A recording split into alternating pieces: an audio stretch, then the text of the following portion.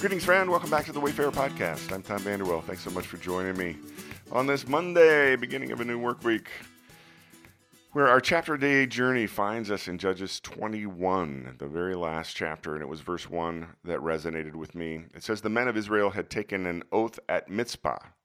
Not one of us will give his daughter in marriage to a Benjamite." Today's podcast is entitled, Series of Unfortunate Events. There was a period of time in our daughter's childhood when her favorite series of youth fiction was Lemony Snicket, which always carried the tagline, "A series of unfortunate events."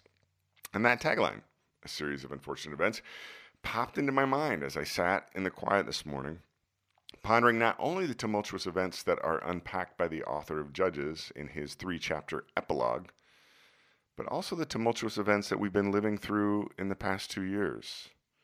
Looking at the headlines and the horizon, I'd say that we're not out of the woods yet. Today's chapter is the final chapter of the book of Judges, and the third and final chapter in a saga that began with this one single Levite traveler on his way home with his wife and his servant. So a rather isolated local incident blows up into a national tragedy.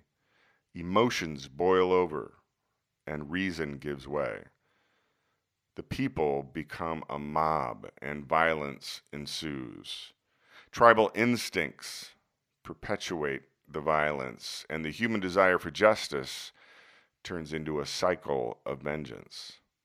As the teacher of Ecclesiastes famously observed, there's nothing new under the sun. For the ancient Hebrews, the series of unfortunate events are intertwined with a hodgepodge of cultural decisions that only fueled the perpetuation of the unfortunate events. The Hebrew tribes had mingled their worship of Yahweh as prescribed in the law of Moses with the religious customs of local gods and cultural mores of that region. High on the bloodlust of vengeance, 11 tribes swear an oath not to give any of their daughters into marriage with one tribe, the tribe of Benjamin. Now, as often happens with mob violence, it's in the tragic aftermath that cooler heads prevail and corporate regret rises. The 11 tribes, however, have placed themselves square in the middle of a cultural dilemma. They can't give their daughters in marriage to the men of Benjamin without breaking their oath, which was an unforgivable act in the culture of their day. And yet, they feel bad, and they know that if they don't find a solution, the tribe of Benjamin could be wiped out. So they devise a scheme to help the remnant men from Benjamin to kidnap Canaanite virgins who were taking part in an annual religious festival. Now, this exemplifies an ancient Near East tradition that still holds sway, by the way, in international relationships to this day. There's an old proverb. It goes like this: me against my brother and I against our neighbor, my neighbor and I against a stranger. It's quite common for modern readers to balk at the violence and vengeance in this ancient story, but that's exactly what the author of the book of Judges wanted his readers to feel. In his context, he wanted his contemporary readers to say, "This is awful. Isn't this so much better just to have a king who will provide justice and stability?" Well, this brings me back to our modern day series of unfortunate events and a parallel desire for justice and stability.